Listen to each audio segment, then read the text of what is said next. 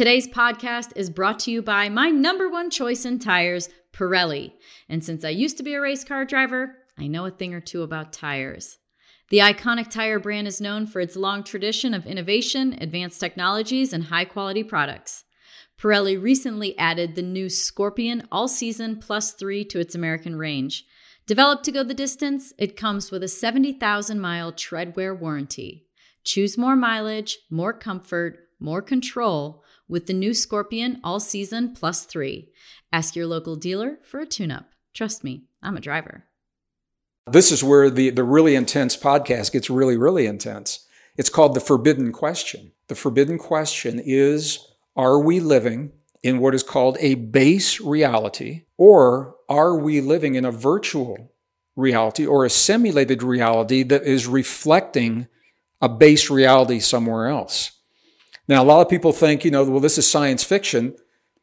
If consciousness informs itself through its creations, and we have made all of these movies about these simulations, what are we asking ourselves to remember?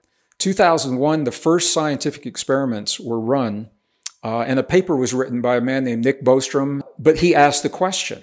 He said, are we living in a virtual reality? He set up a very complex algorithm and ran the algorithm on the computer, and the bottom line is that the odds are greater that we are in a simulation than that we are not in a simulation.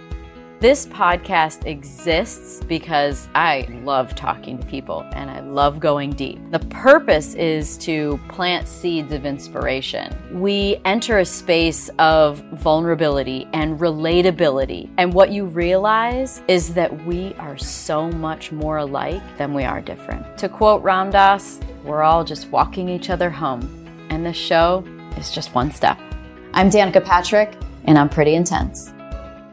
It is my great honor to welcome to the show today, Gregg Braden. I'm a huge fan of Gregg Braden. I'd call him kind of part of this like cool brat pack that are like leading edge scientists and doctors and geologists and archaeologists and all the ologists with Joe Dispenza, with Nassim Haramein, with Bruce Lipton. Gregg Braden is a 5-time New York Times bestselling author, scientist, international educator, and renowned as a pioneer in the emerging paradigm based in science, social policy, and human potential. And what a better time to talk to somebody about human potential than right now, which was the basis of our conversation. There are so many different directions that can be gone with Gregg. He's so well qualified in so many different aspects of things that I'm for sure curious about. But today we focused on human potential. We talked about what are we, like what is our nature? We talked about the difference between science and spirituality and how they merge.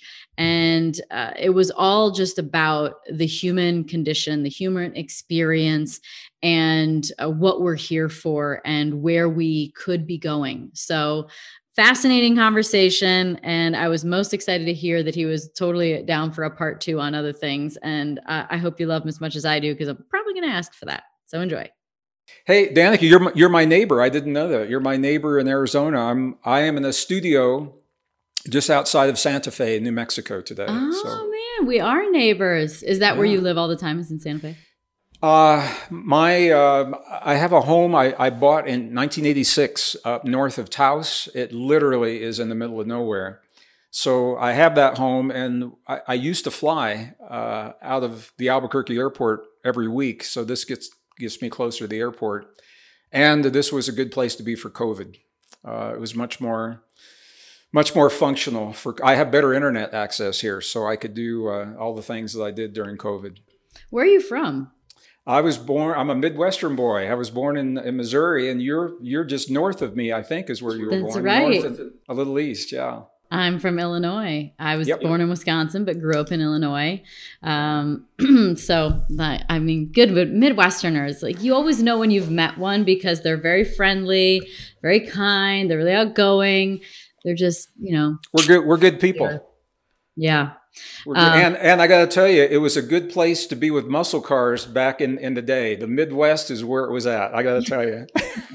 It's probably what got my dad there, which ended up getting me there.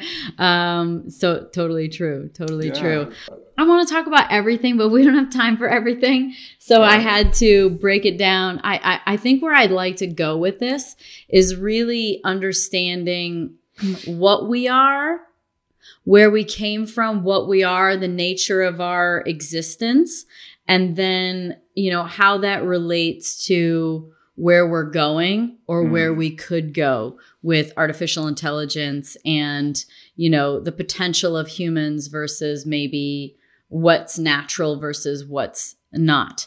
And, or is that, kind of unpacking all that. Sure. I would love to get into geology and into artifacts and into ancient, ruins and things found. And, I was just watching something the other day, something I had downloaded a whole bunch of stuff on YouTube, from your YouTube. And anyway, one of them showed, skulls that were the elongated skulls, which are very common. People have seen, and it's like, how do we see elongated skulls and not just go, we don't know all there is to know about our history? Anyway, I digress. Geology's for another day. I think that what's a very relevant topic right now is empowerment, sovereignty, what we are and where we're going. So one of the things that you say so many times is that we're advanced beings that have a self-regulatory system. And so, when you say that we're an advanced being, explain that and in relation to what? We just covered a lot of ground. You just asked a lot of questions. And the truth is that they're all related and there can be no digression because we are holistic beings living in a holistic universe, part of all that is. And that is the fallacy for the way that we try to approach so many of our problems, the fallacy that we are somehow separate from one another, separate from our world, and powerless victims of our environment. And I think one of the things that's happening right now, Danica, if you're going to have a global pandemic, it's good to have it in the age of the internet, because the internet has allowed us to stay connected and it's allowed us to access information in ways that we never have in the past. And part of that access, I think, is the answer to the question that you just asked. So I'm going to begin the answer by simply saying there's a battle that is unfolding in our world right now on multiple levels. Right in front of our eyes. We all know there's a battle for our thoughts. That's very obvious. The media is battling to inform and guide the way that we think about ourselves and our relationship to the world and how we respond to the pandemic and the economy and race and all the other things that are up for us right now. There's that battle. But that battle is based upon a battle for our beliefs. And that battle is playing out in academia. It's playing out with what we teach our kids about who they are and the way that they solve the problems of the world that come to them from the time that they're very young. The battle for our beliefs.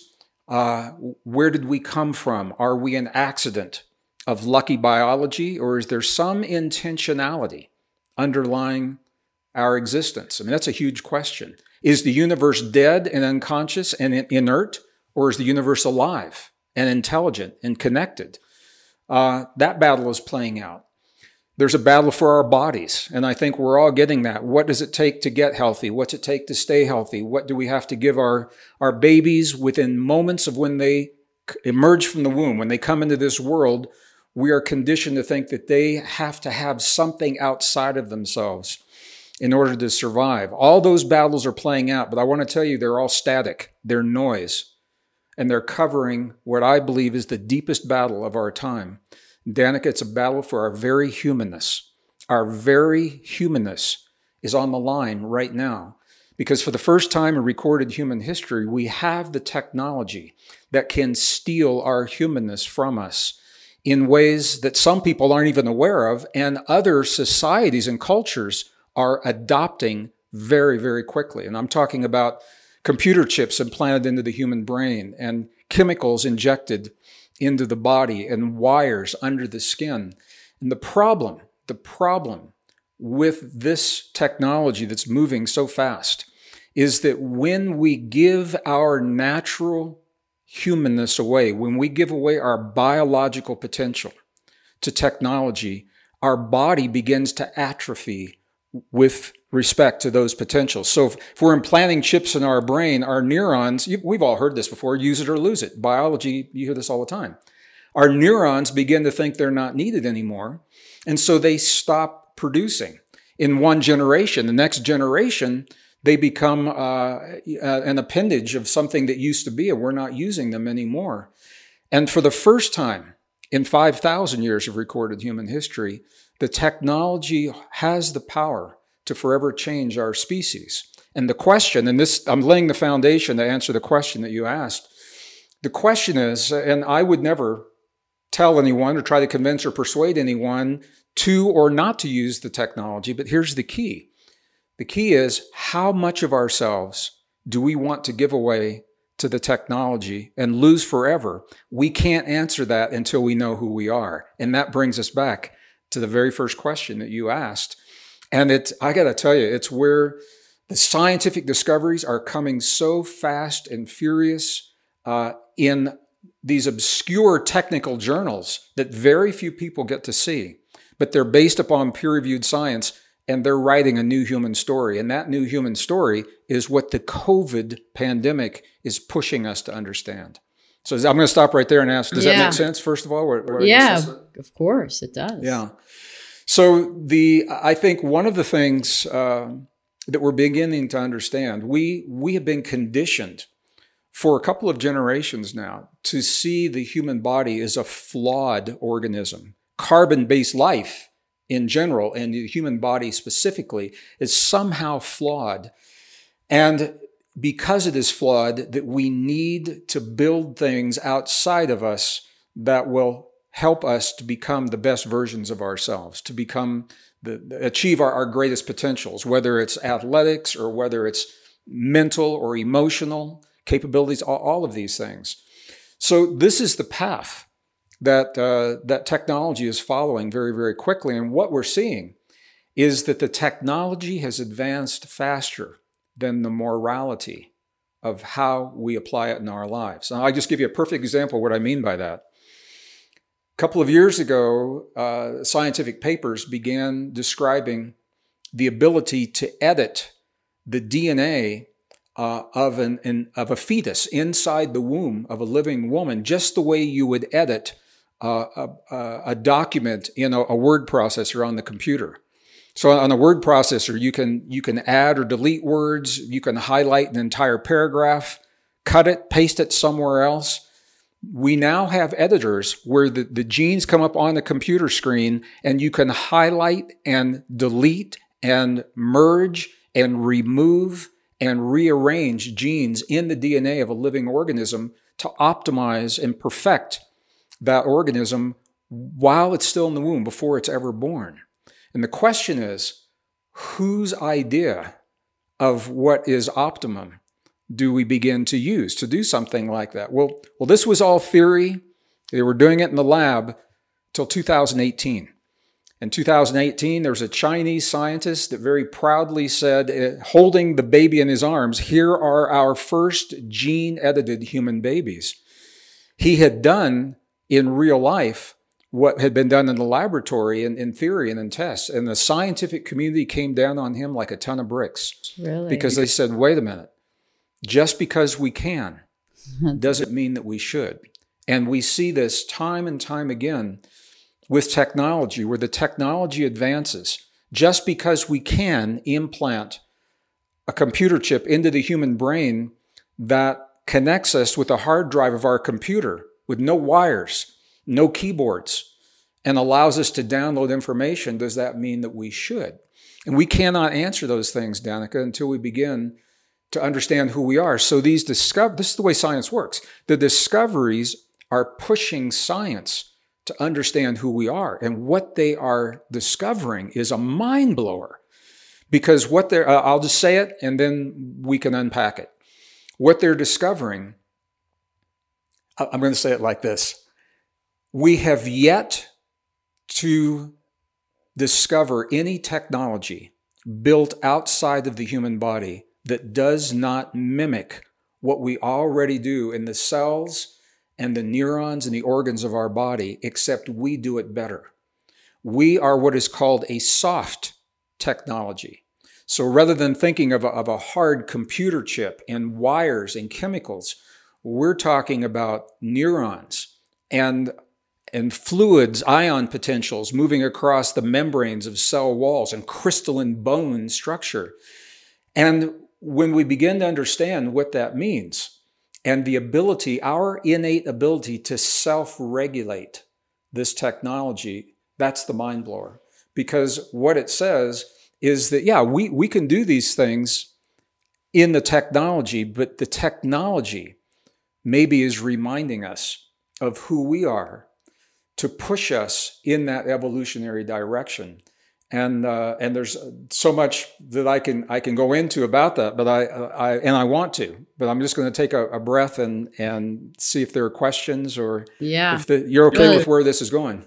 Beautiful. I mean, what comes up for me is, and this is sort of a question I keep asking of, the nature of reality and other people around me out of pure curiosity and dialogue. But, there's such a fascination around, are we a simulation? Are we not? And there's just so many ways to see. There's an argument on both sides, I feel. And, when we talk about being able to, upgrade and pattern and all kinds of things, you think about, well, it seems like we're some kind of a program in and of ourselves. And so is technology natural because we are too, or is it completely outside of us, meaning we are biological, sort of autonomous beings with, a spirit having a human experience? Sure. It's really like that whole dynamic is so,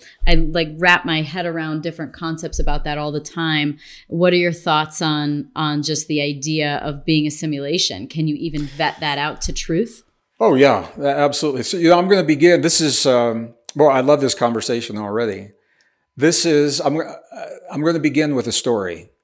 Because the story lays a beautiful fabric that we can tie into. I mentioned I'm living in the high desert in northern New Mexico, where there are a lot of indigenous pueblos and archaeological sites.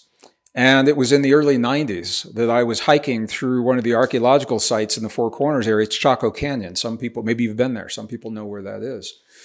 And an indigenous man was coming the other direction. He stopped and talked to me on the path. And he began telling me a story. It was really interesting. And he said a long time ago, people in this part of the world lived very differently. They were close to the earth. They remembered who they were. They remembered their relationship to the earth, to the sky, to the past, to the future, to time. He said, then something happened, and we don't know exactly what the something was, but people got lost. Something happened, and they began to forget who they were. And they so longed for the connection that they used to have with themselves and with one another and with the earth and with the ancestors. They began building things outside of their bodies to remind them of who they are inside of their bodies. And he said, we live in that world today. We are still cluttering our outer world with all of this technology, and everything that we're building out there in some way mimics what we already do in here. And he said, we're going to keep doing this. We will clutter our world and clutter our lives until we come to this realization.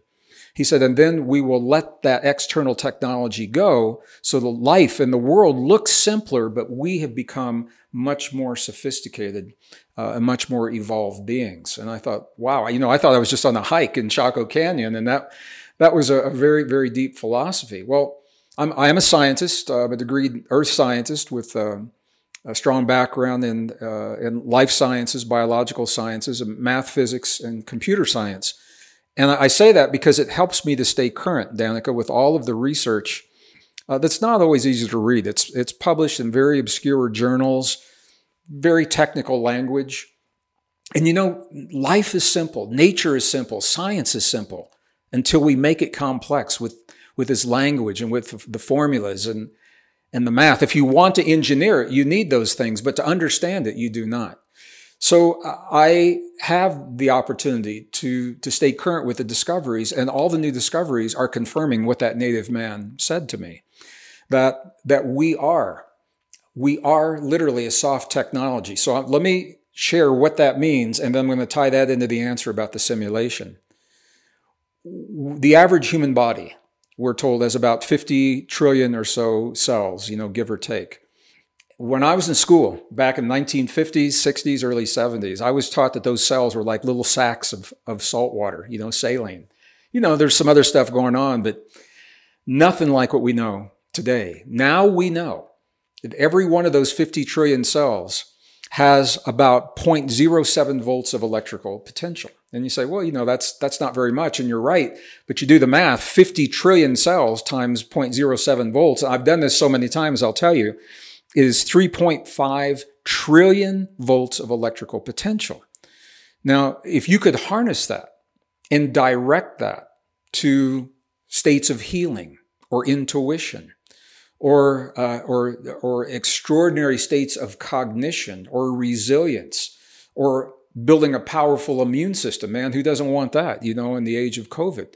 But it doesn't stop there, because every one of those cells also functions and essentially is in our body. It's a capacitor. It's a resistor. It's a transistor. These are all electrical components that massage electrical information. Every cell in our body receives photons of light that is information and energy. And we not only receive it, we transmit. We are constantly transmitting photons of light into this field that we haven't talked about yet, that underlies all existence. We are in direct communication. It's a conversation. It's a two-way conversation with this field. Every cell in our body, the surface of because of COVID, everybody knows what a cell looks like now, and about the receptors on the cells. Those receptors are antennae, and they are constantly receiving light information and electrical and magnetic information. The DNA in the nucleus of our cells are antenna, essentially. The genes that make up the DNA are antenna to higher frequencies. We are gated circuits. All of this is a very, very different way of looking at the human body. And this is where we go back to the first part of this conversation. We are the only form of life, Danica, that we know of today. There may be others elsewhere in the cosmos, I'm sure there are, but we're the only form of life on Earth that has the ability to self-regulate all of this soft technology and to do it consciously, at will, and on demand. Other forms of life may do it by instinct. We're the only form of life that can sit down in a chair in a moment in time and say, in this moment, I choose to access this soft technology within me and create a stronger immune system, or awaken my anti-aging and longevity enzymes. Who doesn't want that? We're the only form of life that can do this. We are technology. We are a soft technology interfacing with a field of energy and information that modern science is only beginning to acknowledge. So we begin to think from that perspective. Now I'm going to go back. There's an emerging philosophy that everything that we create, that consciousness informs itself through its creations. So that means everything that we create in the world out there is telling us something about ourselves in here. And it's a mind blower. It's a really interesting way of thinking. So all the art, all the sculptures, all the music. I'm a musician when I'm not being an author. All the music that we create, the movies, Hollywood. Look at the films that people are most drawn to, the blockbusters, and look at the themes of those films. The Matrix, for example, told us that there's a world that we can't see, that we participate in, that influences a world that we can see. The movie Avatar reminded us of our relationship to nature and the natural world. Inception was all about dreams and dreams within dreams. And the young people, I love this. Young people are so turned on, man. They are fired up over the superheroes, the Avengers and Wonder Woman, all reminding them that there is a potential within them that maybe they have yet to fully tap, that we have abilities that we're only beginning to understand. So if consciousness informs itself through its creations, then that principle would extend to the technology. So I am not surprised that the internet that we built mimics our neural networks within our bodies. Oh, okay. I'm not Okay. surprised that blockchain technology that is revolutionizing finance and what money even means in the world and bringing peace to nations because they don't have to compete for natural resources for the old kinds of money we used to think about. I'm not surprised that blockchain technology mimics human DNA. In a blockchain technology, there is a record of every transaction that has ever occurred from the very first transaction. In our genome is a record of every genetic transaction that has ever transpired from the time that we first emerged on this planet. So this is such a powerful principle. Consciousness informs itself through its creations. So if this is true, now we are using technology to build simulations. And we've only had computers, Danica, really high-speed computers. We've had them for maybe 40 years. And look at where we are now. We are creating simulations that are almost indistinguishable from everyday life. So the question now that scientists are asking, this is where the really intense podcast gets really, really intense. It's called the forbidden question. The forbidden question is, are we living in what is called a base reality, or are we living in a virtual reality or a simulated reality that is reflecting a base reality somewhere else?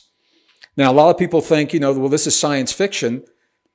If consciousness informs itself through its creations, and we have made all of these movies about these simulations, what are we asking ourselves to remember?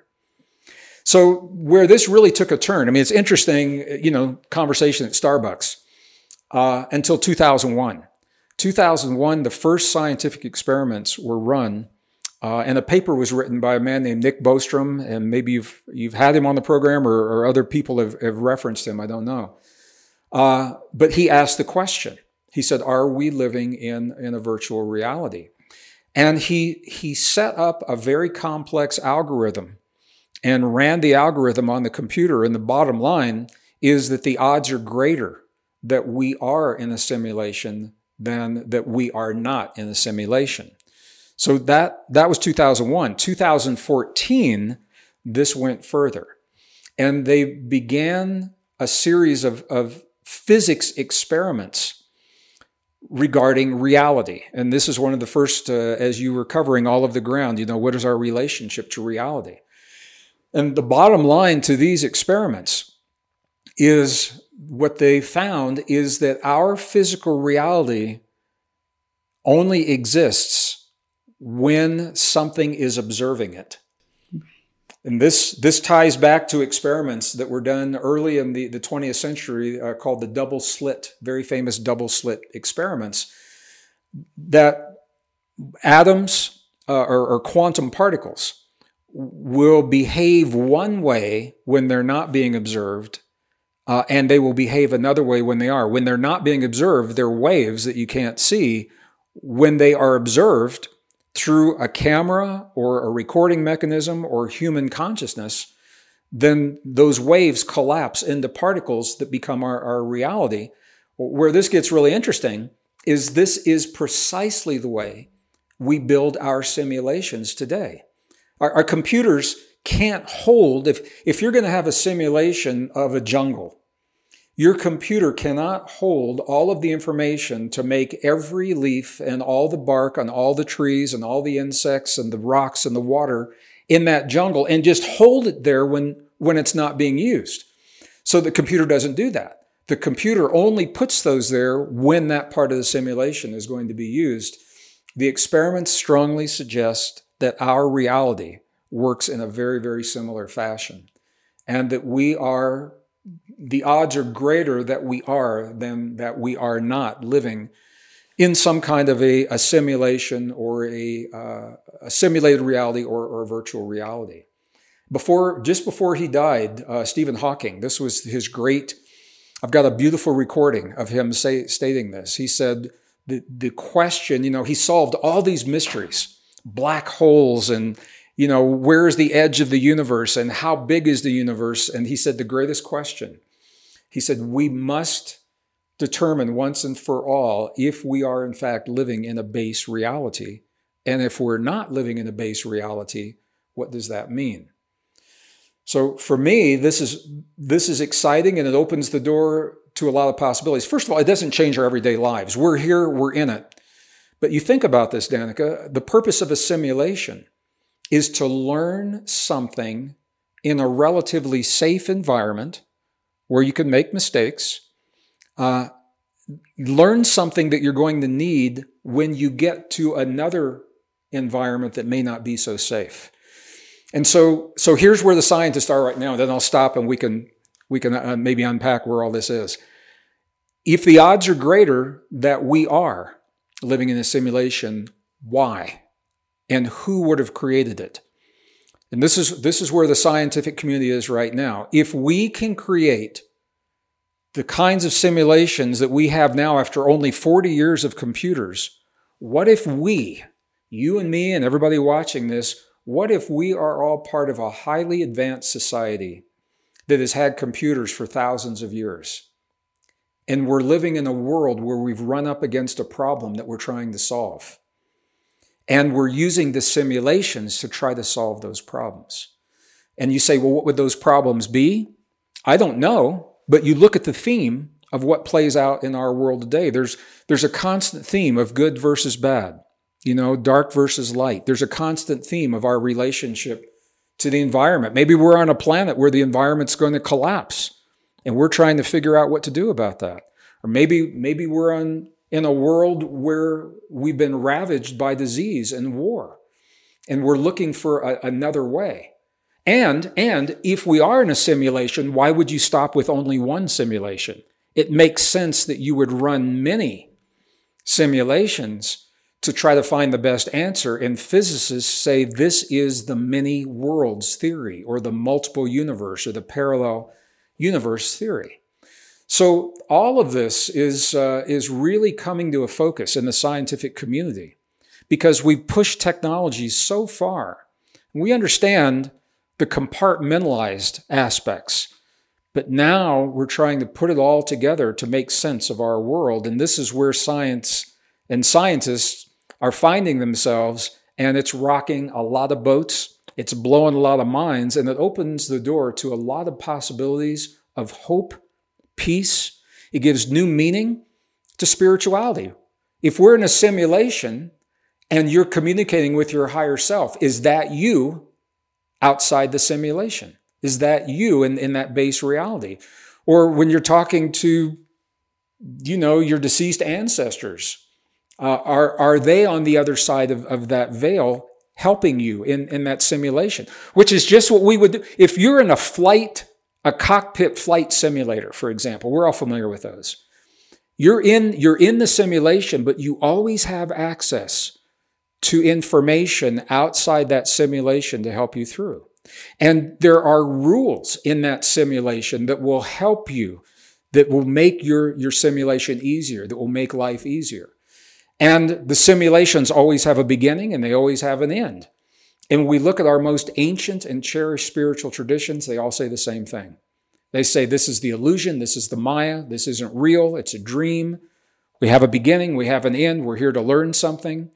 So I think the idea that you have so skillfully brought into this conversation is becoming the bridge between the best science of the modern world and our most ancient and cherished spiritual traditions, but it's all coming together, Danica, in a way that is real and practical because we're up against it right now. There's a battle for our humanness.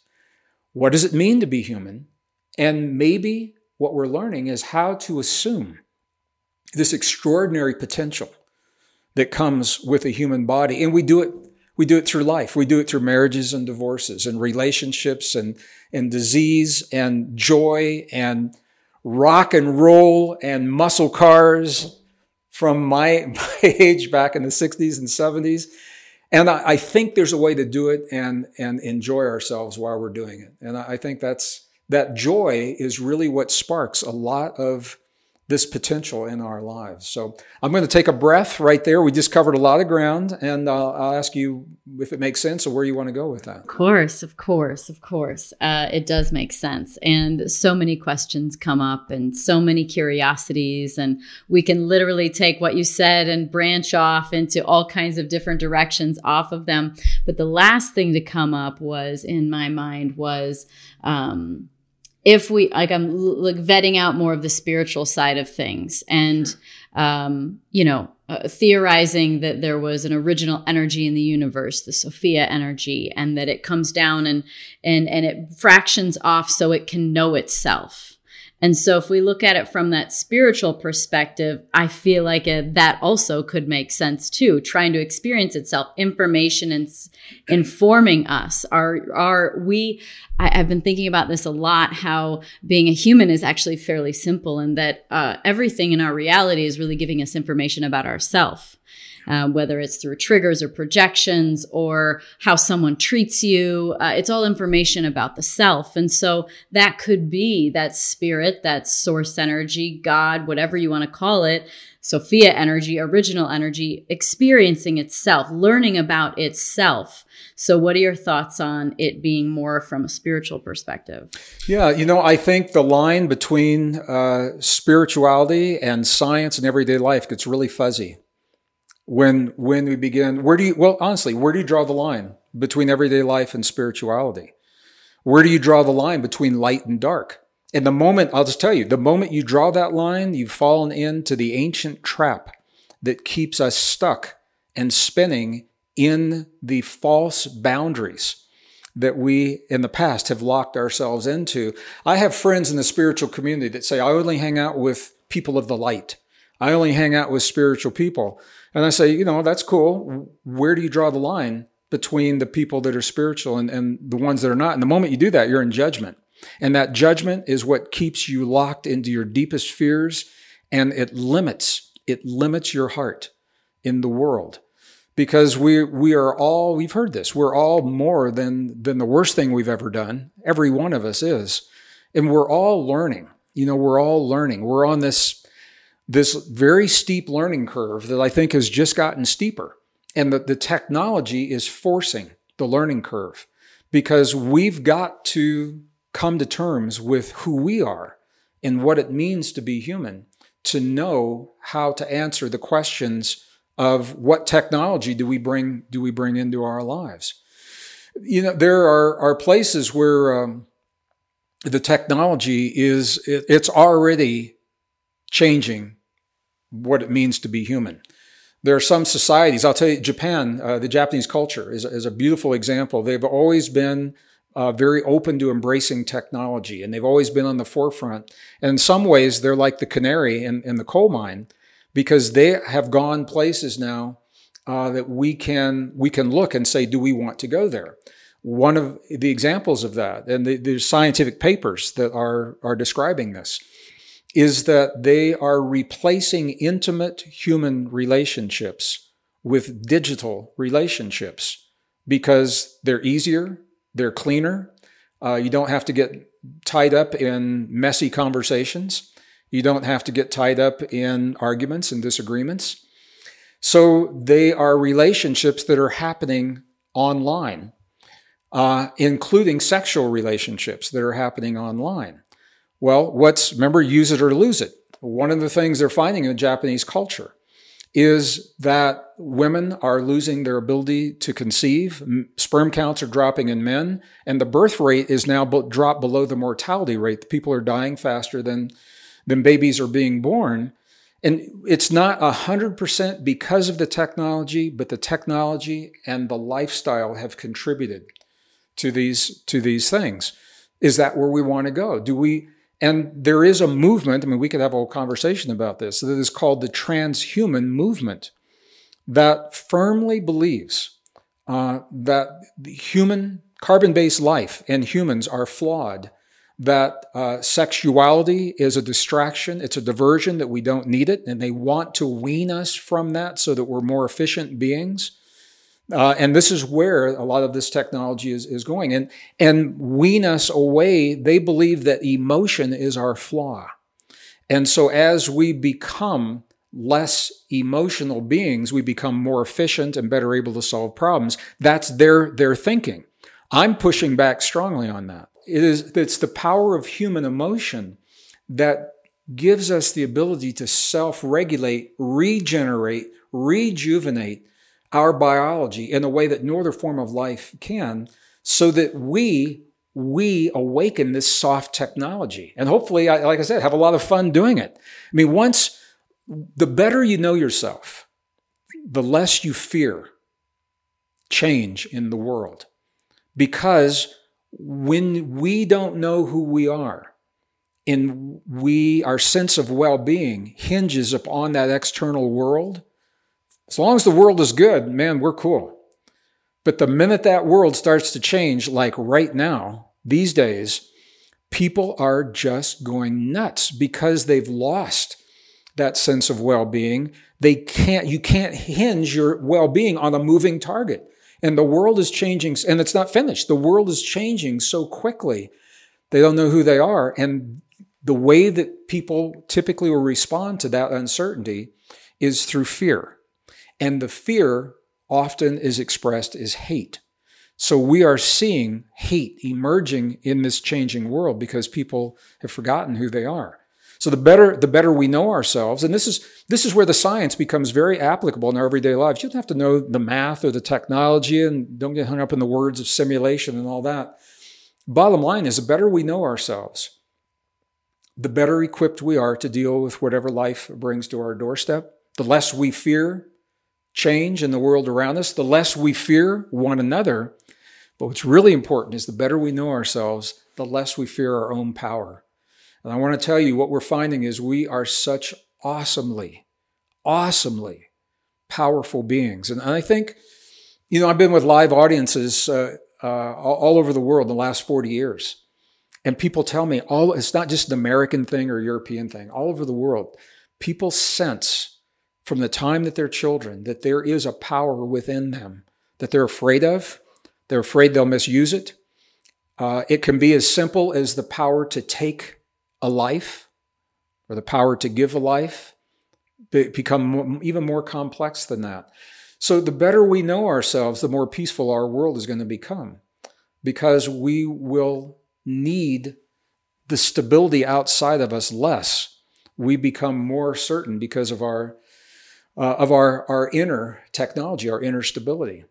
And I think we're all finding that. The COVID conversation is pushing that. The vaccine conversation is pushing that. We've been conditioned to believe that we are powerless when it comes to contagions in the world. Maybe some people are, maybe they're not. I'm glad that there's technology so that we have alternatives and we can make informed choices. But making an informed choice is very different than being frightened into feeling powerless. And it's a subtle difference, and it's a very, very powerful difference. It's up for everybody right now.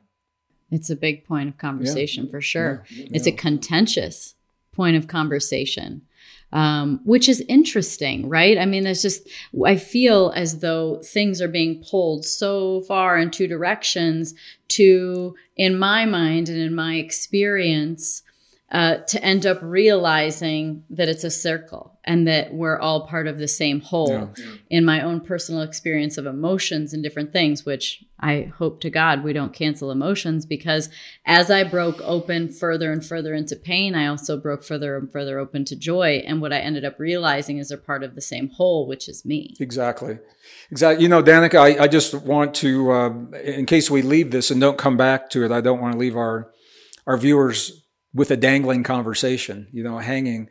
What I see happening right now, we've laid out a lot of information. I think we are in the midst of witnessing two parallel societies that are emerging at the same time. And it's not that one part of that society is necessarily on the other side of town. It can be happening at the family dinner table, where the parents are thinking one way, and I have friends that are involved in this. I have no children of my own, but I have most of my friends have children, and we talk about this. Parents think one way and the kids are thinking another way. Two parallel societies are emerging. And now that we're in it, the only way out of it is to go through it. I think there was a time we could have circumvented a lot of the suffering, but there wasn't a willingness to really embrace where the world is and the changes that we're in. We could have, and we didn't, for whatever reason. I'm not right, wrong, good or bad, not judging it. So now that we're in it, we've got to go through it. And I think what we're learning is that we can go through it with kindness, even though we may not all think the same way.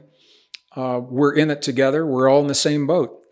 And there is a way to differ with opinions with kindness, with compassion, with understanding. The best science of the modern world is now telling us that the fundamental rule of nature is cooperation. It's not survival of the strongest, as Darwin said. Those are his exact words, survival of the strongest. Later, they became survival of the fittest. But his original words were survival of the strongest. So what I think is happening, and I don't think it's going to take long. We cannot sustain this path. Something's got to give. I don't think it's going to take very long. We're going to have two parallel societies. One of those societies is going to be all in on everything. They're going to be all in on the technology. You know, young kids saying, hey man, why wouldn't I want a chip in my brain if I can do my gaming without a keyboard? You know, who wouldn't want that? All in on surveillance, all in on whatever chemicals we need in our bodies to protect us from whatever we believe threatens us in the world. All in on everything.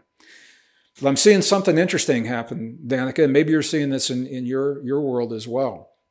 And this isn't even necessarily people in the spiritual realm, what we call spiritual or new thought or new age. This is just everyday people that are saying, wait a minute, something doesn't feel right. We're moving too fast. Let's slow down. Let's go back to the basics. Let's go back to what does it mean to have a family-centered life? What does it mean to, simple things, to have dinner, you know, with the kids and the parents together? What does it mean to grow some of our own food in the backyard? What does it mean, rather than relying on chemicals outside of us, maybe getting a little healthier inside so that we don't need those chemicals? What does it mean to do that? So these are two very, very different perspectives, but they're happening at the same time. So here's what's going to happen. We're going to check each other out, because that's what we do. We're humans.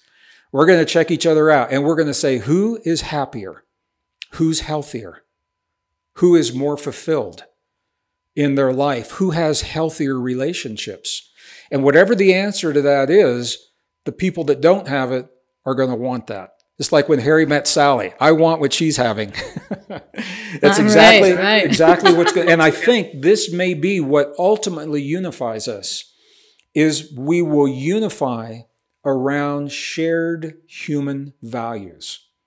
Now, I've got a lot of irons and a lot of fires. Some of them are more public than others. I'm working with an NGO regarding the Sustainable Development Goals at the UN, the United Nations Sustainable Development Goals. They want to implement by the year 2030. The goals are beautiful if you read them on the surface. If you look at what they are proposing it takes to get to the goals, it's frightening. So our group is pushing back against not the goals, but the way that we're going about implementing them. And my contribution to that is what I'm saying to you right now. Rather than trying to figure out the best way to do each of those goals, it's like whack-a-mole. You know, you do one thing here and another one there and something else pops up. What my proposal is that we must arrive together at a set of fundamental human values that we all cherish. What do we cherish as individuals?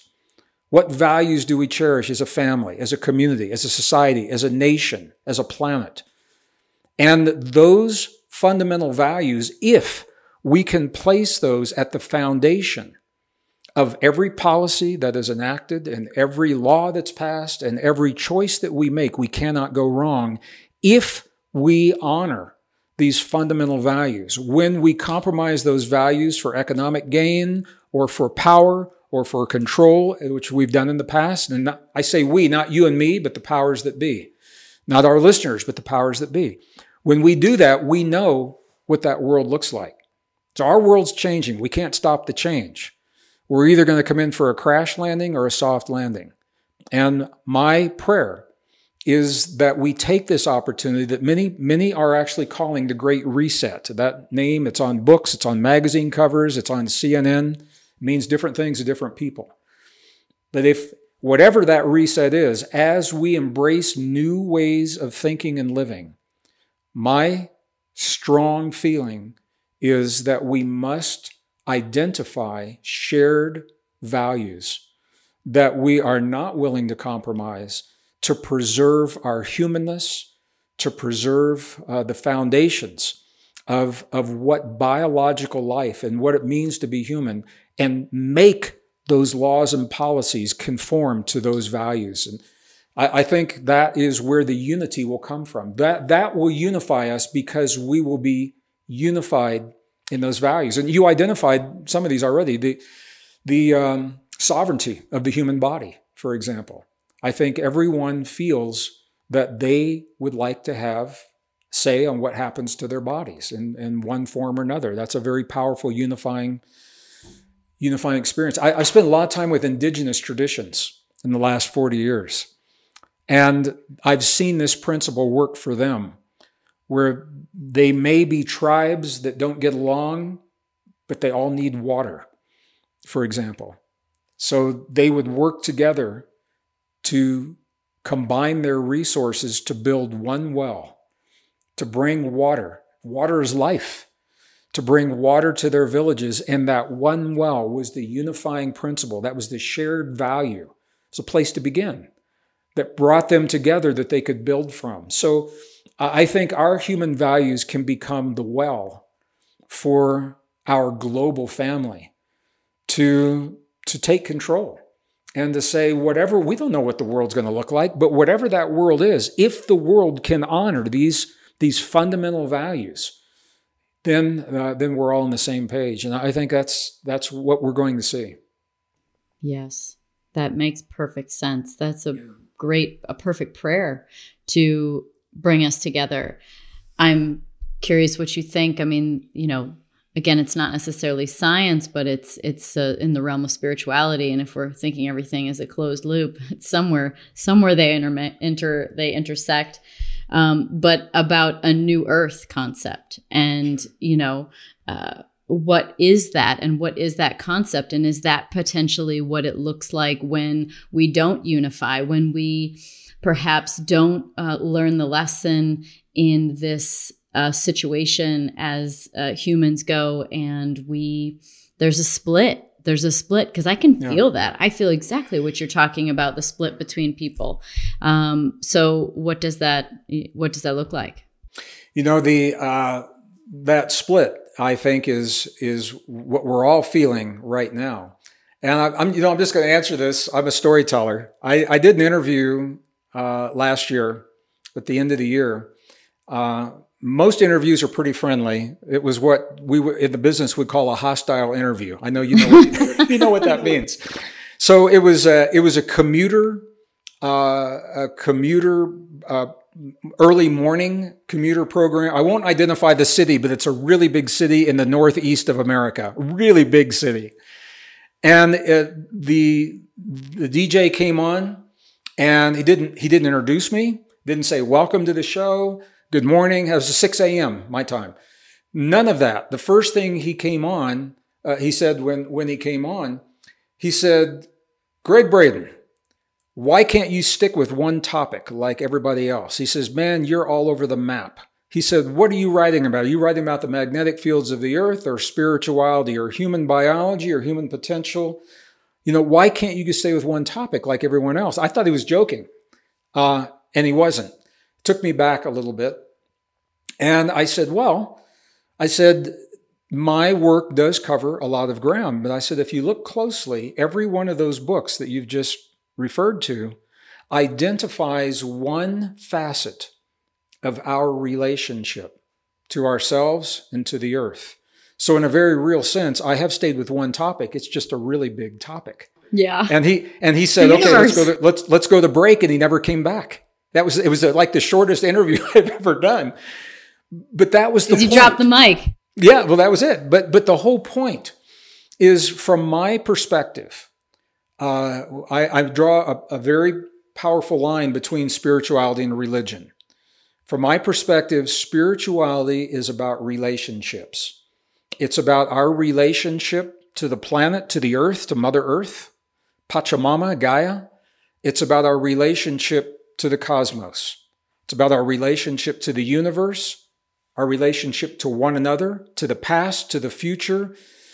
Probably most importantly, our relationship to ourselves.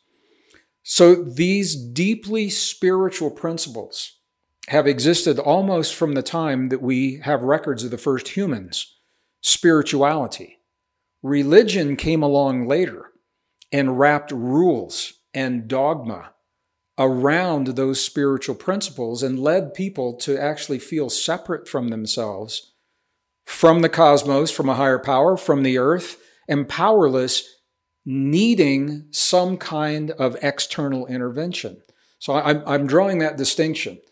I had to figure this out for myself early in life. I am the product, you may know this, of a very dysfunctional, abusive, alcoholic family, in the Midwest.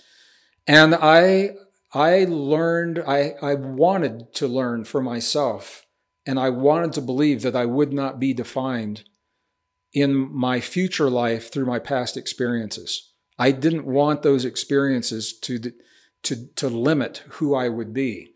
And the only way, Danica, that I knew to do that was to understand myself, my abilities, my potential. And I was just a kid. You do it the way you know how to do it as a kid, but those ideas followed me through life. And as I became a scientist, they became much, much clearer. As a musician, they became much clearer. Music is such a powerful unifying force, and it's such a deeply emotive force. We didn't even talk about cymatics, but I love cymatics, and I love the idea of frequency and energy and how EMFs and you name it affect us, but absolutely. Yeah, well, sure. Well, cymatics came along in the 1990s. The gentleman that brought it to the States, I was good friends with him. He brought it out of Europe into the U.S. His name was Jeff Volk. I hope Jeff doesn't mind me sharing his name. And these were, for viewers that may not be familiar, cymatics is the relatively new science of pumping vibration into some kind of physical matter. It can be a liquid like water. It can be very viscous like mercury. It can be a fine powder like graphite or sulfur or talcum, whatever it is, talcum powder, baby powder. But the point is that each vibration creates a pattern, and every time that vibration is repeated, you get the same pattern. And it was a way to help us to really grasp this concept that invisible forces have a physical counterpart. And what is the role of those non-physical forces? Thought is a non-physical force. What is it doing in matter? Emotions are a non-physical force. Beliefs are a non-physical force. So, as well as the magnetic fields of the planet and, the light coming in from the universe, and it opened the door to a lot of possibilities. So all of this to say that, once again, the better we know ourselves, the better equipped we are to deal with life in a healthy way. And this is the key. We'll get through it, but we want to thrive, not just survive. We want to be healthy in our relationships. And we all have the potential to do that. And we're only limited by our choice to be limited. And I had to learn that very early on. And I was like a little mouse in a maze. It took me a few dead ends to really come to terms. And I'm a student. I'm still learning. Because the science is teaching me deeper and deeper aspects of what it means to be a human in this field that we, and you've interviewed dear friend Nassim Harman is a dear brother. We travel, we present together, and I really enjoyed the interview you did with Nassim. Oh gosh, thank you. This is my most fascinated and most all-consuming thoughts throughout every day revolve around the work that you guys do. I'm curious if you have a story that is in the realm of spirituality that was some kind of an awakening for you, or a pivotal experience in your life. I have a lot of stories. You know, what people often ask me, Danica, is they say, how did you make what they perceive as a quantum leap? They say, they use that term.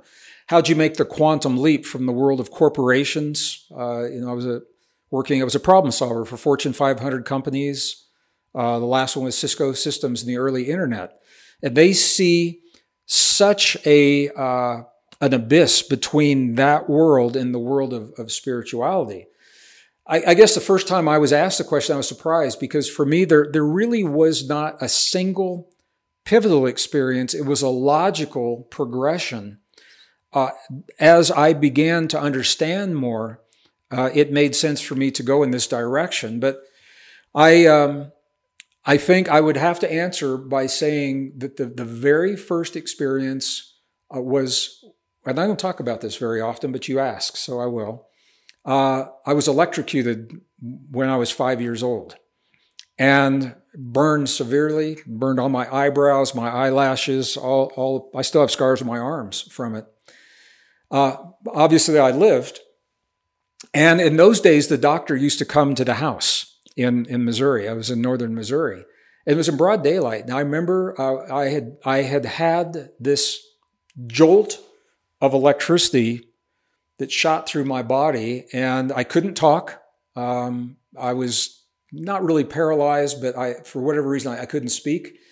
My mom had called a doctor. I was waiting for the doctor. And while I was waiting for the doctor in broad daylight, I began seeing in my room beings surrounding me that were helping my body to heal from the shock. So that experience, at 5 years old, you don't know what to call that. But it literally shocked me into an awareness that I was not alone in the world, and that there are worlds that exist that I couldn't see under normal circumstances. And the only way I could see those worlds was if I had the feeling that I had through that electrical jolt. And that experience stayed with me. And as I moved through life, I learned that feeling, the power of my ability to have a feeling when I wanted to have a feeling, to be able to feel that connection and communicate if I needed to communicate with whatever those beings were. Coming from the dysfunctional family, security and safety was a big thing. And I began studying martial arts really early in my life. And one of my first martial arts experiences in the dojo, we had 3 minutes of meditation. And my instructor, he stopped right at 3 minutes. And I said, I was in meditation. And I said, can we do this a little bit longer? And I remember he looked at me, he said, son, this is a karate class. If you want meditation, you're in the wrong place. But it taught me then to go seek out teachers. And in the U.S., meditation in the 1960s was considered to be a cult, as was yoga. They didn't think about it the way we do today. So I had to seek these things out, and I began putting all of this together. Through the meditations, I could have the feeling that I had when I was younger, and I could commune. I was never directed by other worlds, but I felt that I could commune. And when I had questions about what was right or wrong in my life, I had a place to go. And what I personally would call a very strong soul compass. And that soul compass was with me all through the 60s. It was a good time to have a soul compass. And I was in my first band when I was 14 years old. We were playing, it was illegal for me. I was only 14 and we were playing in clubs. And my soul compass guided me to enjoy the music, but it guided me into safety when it came to all the excess that was happening with my bandmates. Some of them died. from the excess of the 60s. So all this to say, it wasn't a single experience. It was a series and a progression from early in life of knowing that there are worlds that we're simply not taught about in our society, that I'm related to, that are with me, places to go for knowing and for knowledge and for comfort and solace in times of loss and deep hurt, which comes from a dysfunctional alcoholic family. And also guided me into, music was a powerful refuge for me, as was science. Those were my two forms. Science, nature, and music were my forms of refuge. And if I'm honest, I would have to say they probably still are today in different ways. So those fundamental principles followed me in, and I learned to access them in more adult ways through my life. But there was not like a single transcendental moment where my life made this quantum leap from boom, one thing to another. It was this progression. Long answer to a short question. No. Kind of sounds like it happened at 5. I mean, you've been obviously, you don't collect as much information as you have and as much awareness as you have. And would you even say that perhaps I definitely would subscribe to the idea that we come into this world and we have amnesia of where we came from and what we are. And I think that there are some that have a better trust or level of just trusting that knowing or unknowing in this life. And so maybe there was something that either came in from the beginning or happened at 5 years old. But I think, having an experience with beings is an extremely powerful one. And the fact that you remember it means that it means something. Well, by the time the doctor got to the house, I didn't really need that. I mean, I don't know how much detail you want. They were very tall. They were in the room with me. They were in one at my feet. And my bed, this is the mind blower for me. My bed was in the corner up against the wall, and one of those beings was standing behind me. And I remember thinking, how can there be somebody standing behind me? There's a wall there, and that's the way the mind works. So I think we do come in with a little bit of a blank slate to some degree. And what I know is from a very young age, I love the people of this world so much, Danica, and I love this world. And I've always wanted to be able to contribute in some way, whatever time I have in this world. And as a kid, you do that in the way you know how to do as a kid. And, as a teenager, you know how to you do it. For me, it was through music as a teenager. And now it's through information and knowledge to help us there's so much fear. I mean, I believe most people are really good people. That's my experience. And when we go into fear, we can become the most horrible beings because we will stop at nothing to feel safe and defend ourselves from what we fear. And you can try to impose change upon that fear. It doesn't work. And I think we have seen that in the world. To me, the fundamental key is to alleviate the fear.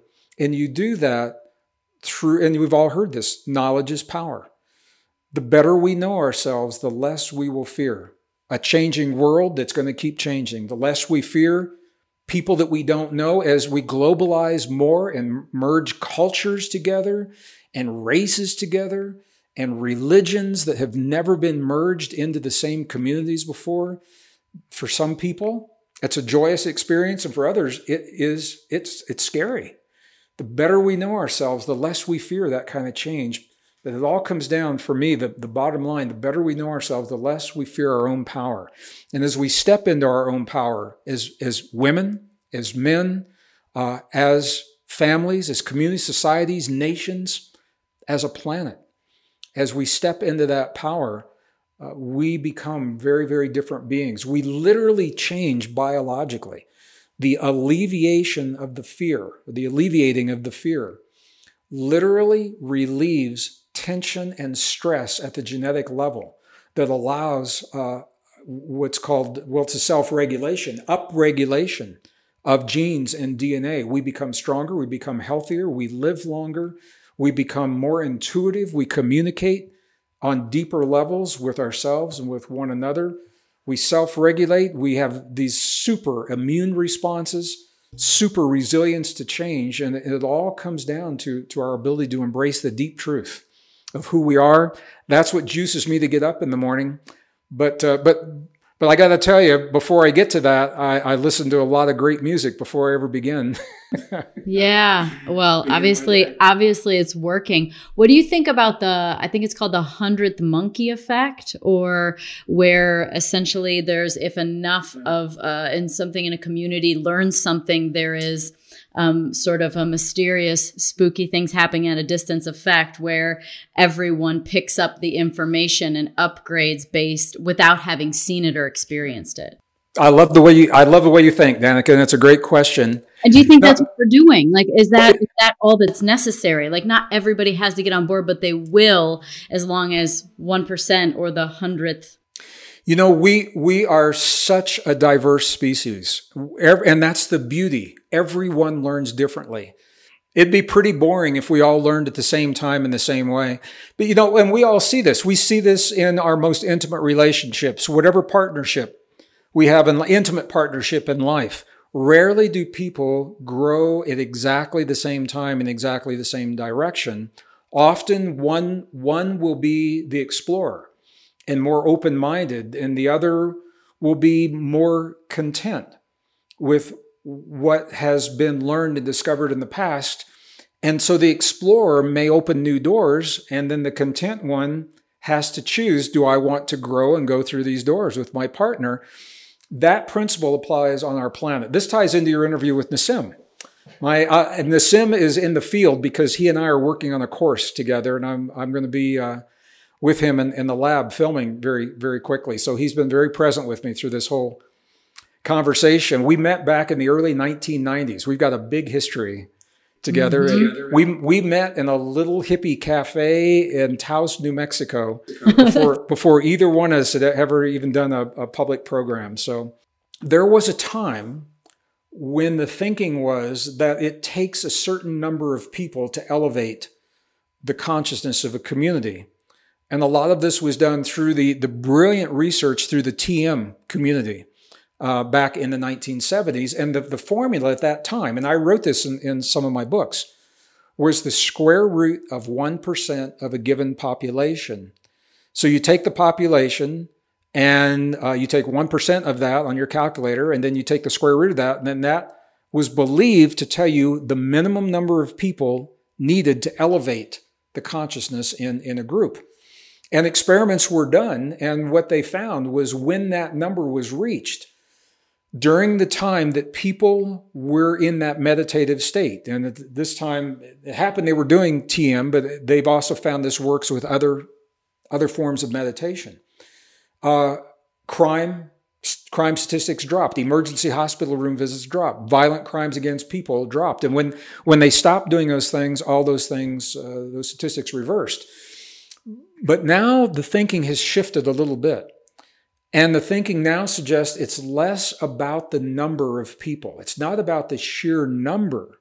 It's about the quality of the consciousness that a certain number of people can attain in this field, the field that knows only coherence or chaos. And this ties into the work from the Institute of Heart Math, and a lot of us, Nassim and myself and others, have done a lot of work with them.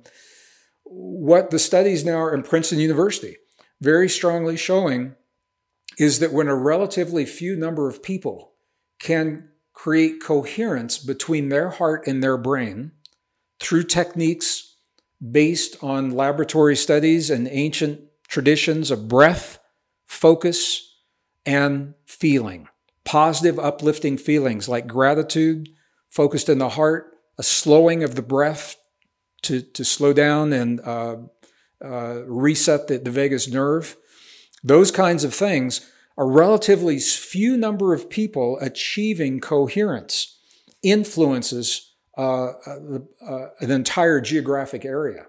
And the statistics are very clear about that. And now Nassim is showing on the quantum level why these effects are so profound? Because we are connected, and we are more than connected. We are entangled.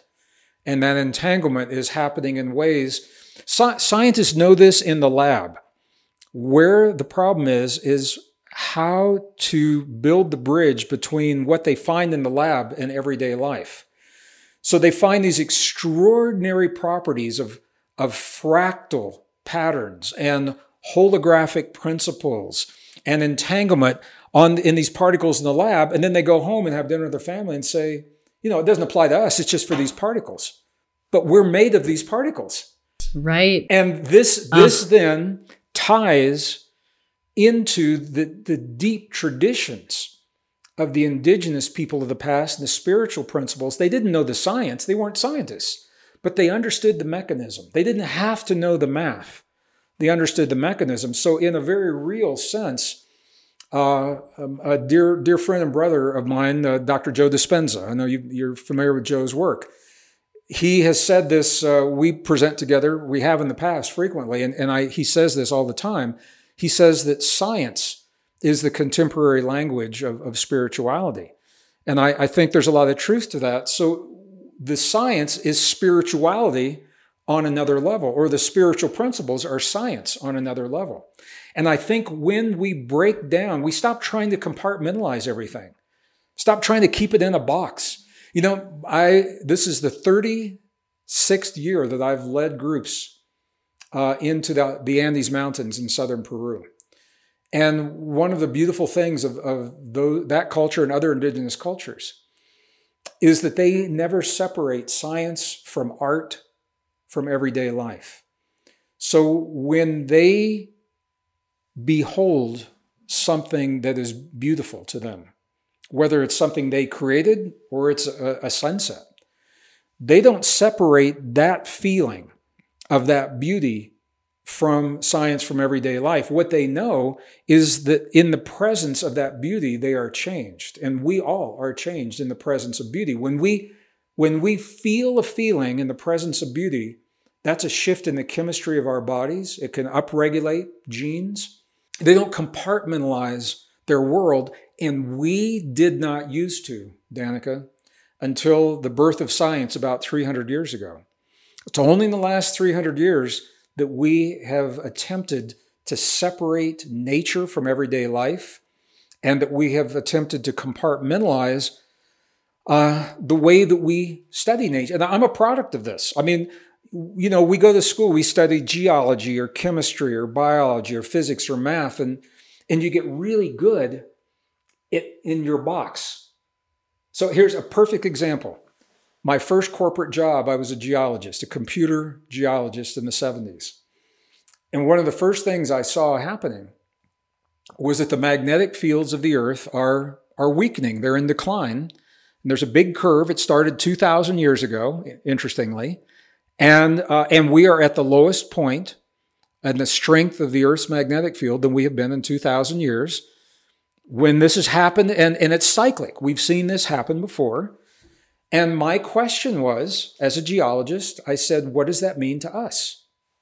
What does that mean to life? And my geologist friends, in their box, they said, don't ask me. I'm a geologist. You need to go ask a biologist. So I'd ask my biology friends, and they'd say, hey, I know about cells and about ATP cycles. Nobody ever told us about magnetic fields. Don't ask me. Go ask, a physicist. And that's changing, because we know that nature doesn't recognize those boxes. We use those, we compartmentalize our relationship to the world so that we're comfortable studying it. Nature's just nature. So now it's been said that the 20th century was the century of discovery. So we discovered, quantum physics and the Dead Sea Scrolls and the double helix and all of that. Now it's said that the 21st century is learning to apply those discoveries and what they mean in our lives. And the only way to do that is to cross the traditional boundaries that have separated all those ways of knowing, including science and spirituality. So why judge indigenous wisdom as less than, rather than recognize these great ways of knowing. I think we owe it to ourselves to draw upon every iota of wisdom that is available to us and to weave it into a way of knowing that's greater than anything we've ever had in the past, because we need that to get through what we're going through in our world right now. It's greater than science can be by itself. Science is the nuts and bolts, tells us how things work. Science can't tell us how to apply it. Those ancient traditions, they say, oh yeah, all you got to do is breathe this way, or on a full moon, do this thing, but they don't know why it works. We are the generation, we can bridge these into a spiritual science, if you want to call it that, and transcend. And for the first time, we have what we need to give ourselves the evolutionary edge to thrive in this great change, if we have the wisdom to embrace it. This feels to me, going more spiritual here, but it feels to me like, and I'm going to loop in Egypt because I went there in February for the first time, like a union of masculine and feminine. Because to me, the masculine energy sort of thinks of things and the feminine energy is creation. And so using what we learned in the past, but now merging it into embodying it and understanding it, and how do we create with it and become. And one thing that I came away with, that I was just talking this out with a friend the other day, and I love talking about these things because you end up sort of coming to conclusions out loud, live in the moment. And it was about temples over there. And I know you've been to Egypt, and I know this is familiar territory for you, but it's so interesting because in Egypt, the temples, like no one could go in the temples really other than priests and priestesses. And there's very few allowed in. The regular people that live there couldn't. But it's so beautiful, and it's adorned from, floor to ceiling with, hieroglyphics and pictures and beautiful things. And I keep thinking, what are these temples for? And, definitely there was that feeling of trying to, for me, I felt like it was the temple within me. It was there to help teach me about the temple within me. But then the other thing that I thought of that plays into what you had just said a few minutes ago about the resonance of the planet and it being the lowest now was what I just said the other day. Is I was like, it feels like these temples were perhaps where they would anchor frequencies with practices. And so it would have that 100th monkey effect for the community, because they couldn't go in. So how did they know and how could they thrive other than someone could anchor the frequency? And so it's interesting that you just said that it's not about the quantity, but the quality of that frequency. So I don't know. That's of course just my intuitive feeling mind into situations, but that's the feeling I have. Yeah, well, I think you're right on, and I think you're right on, and that those are stepping stones. There were temples dedicated to the masculine and dedicated to the feminine, but then once each of those were embraced and honored and developed, it was the opportunity to transcend the difference between masculine and feminine, to weave them together into a wholeness. And what I find is a lot of people begin that journey and they get stuck, either in their masculinity or in their femininity, sometimes even to the point of judging what one or the other. And the next step in that journey is then to weave those into a greater knowing and a deeper way of being. Because the truth is, we're all masculine and feminine to some. I mean, when you go into the core of these principles, as spirit, we are masculine and feminine. And I think everyone pretty much, it's all about polarities, pluses and minuses, ones and zeros, boys and girls, hot and cold, black and white. But this is so interesting. When you come into this physical world, we have to choose. One of those gets put on the back burner and one of them comes to the front burner. And we either relinquish some of my femininity to come into a masculine body, but I can still honor and preserve my feminine, or the other way around. For you came in as a woman and you can honor that. But there's a masculinity that has served you in your life, and we learn to balance those. there's a point where we transcend those polarities. And I think that's what ultimately with those temples in Egypt, I led groups for 15 years into Egypt in the 90s and 2000s. And it is an amazing, beautiful, powerful, I'd love to talk to you more about your experience there. I did a whole episode on Egypt with Nassim because I was like, okay, we're going to Egypt and then we're going to the quantum because it's fascinating. Well, it is. So as an engineer, I was working in the corporations in Denver, Colorado, and my first journey out of this country happened to be a journey into an archaeological site, and that was in Egypt. And what I saw in the temple walls in Egypt led me into the Andes Mountains of southern Peru. And when I met with the indigenous people there, they directed me into the highlands of central China and Tibet, into the Tibetan traditions, where I learned about the union that I'm sharing. Peru is so feminine. I mean, it is so awesomely beautiful and just such a powerful feminine energy that has been preserved there. And when I went into the monasteries in Tibet, high in the Himalayas, it's very difficult to get there today, unfortunately, was where we began seeing how these two principles come together in a really beautiful way that empowers us in an honoring way to honor our masculine, honor our feminine, honor our humanness, and transcend the suffering and the hurt and the loss of what it means to be human in this world. And that's a very deep conversation. But I'm right with you on that. I think that's what. And the interesting thing about Egypt is we now are discovering that some of the temples that you saw probably were built in classical Egypt. Many of them, they now believe, were built way before classical Egypt, including the Sphinx. Geologically, we know that that's true. It was built right around the time of the Great Flood at the end of the last ice age, which predates those Egyptian traditions. That opens up the whole question, who was here to do that? Why did they do it? And what does it mean for us today?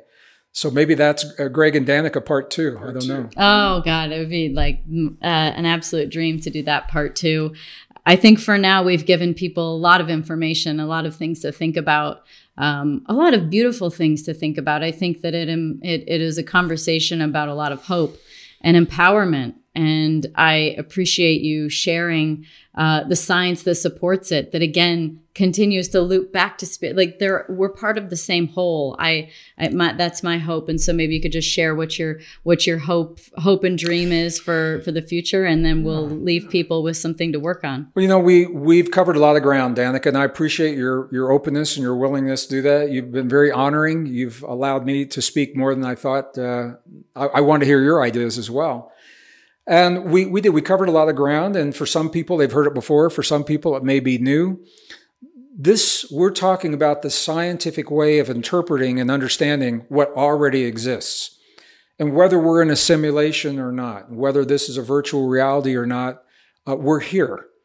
And we're here learning something. And I think the best that we can do is to be honest, truthful, and factual with ourselves when it comes to who we are and what our potential is, and to take that information to become the best version of ourselves in our lives and create the best world possible,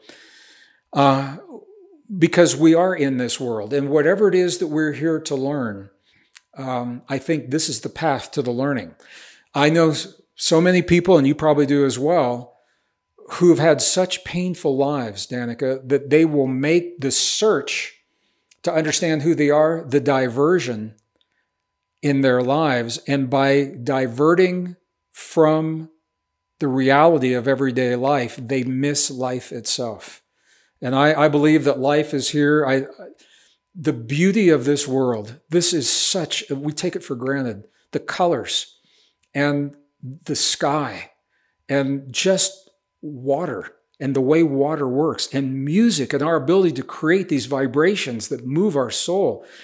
This is what life's all about. So I just want to invite everyone.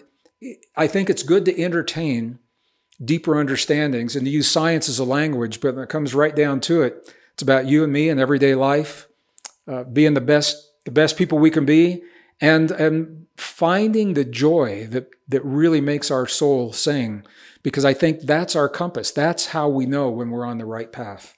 Amen. Amen. I think I'll close with that then. Thanks everybody for listening to the Pretty Intense podcast today. I hope you enjoyed it. If you like what you heard today and you want to hear more, please click on the subscribe button.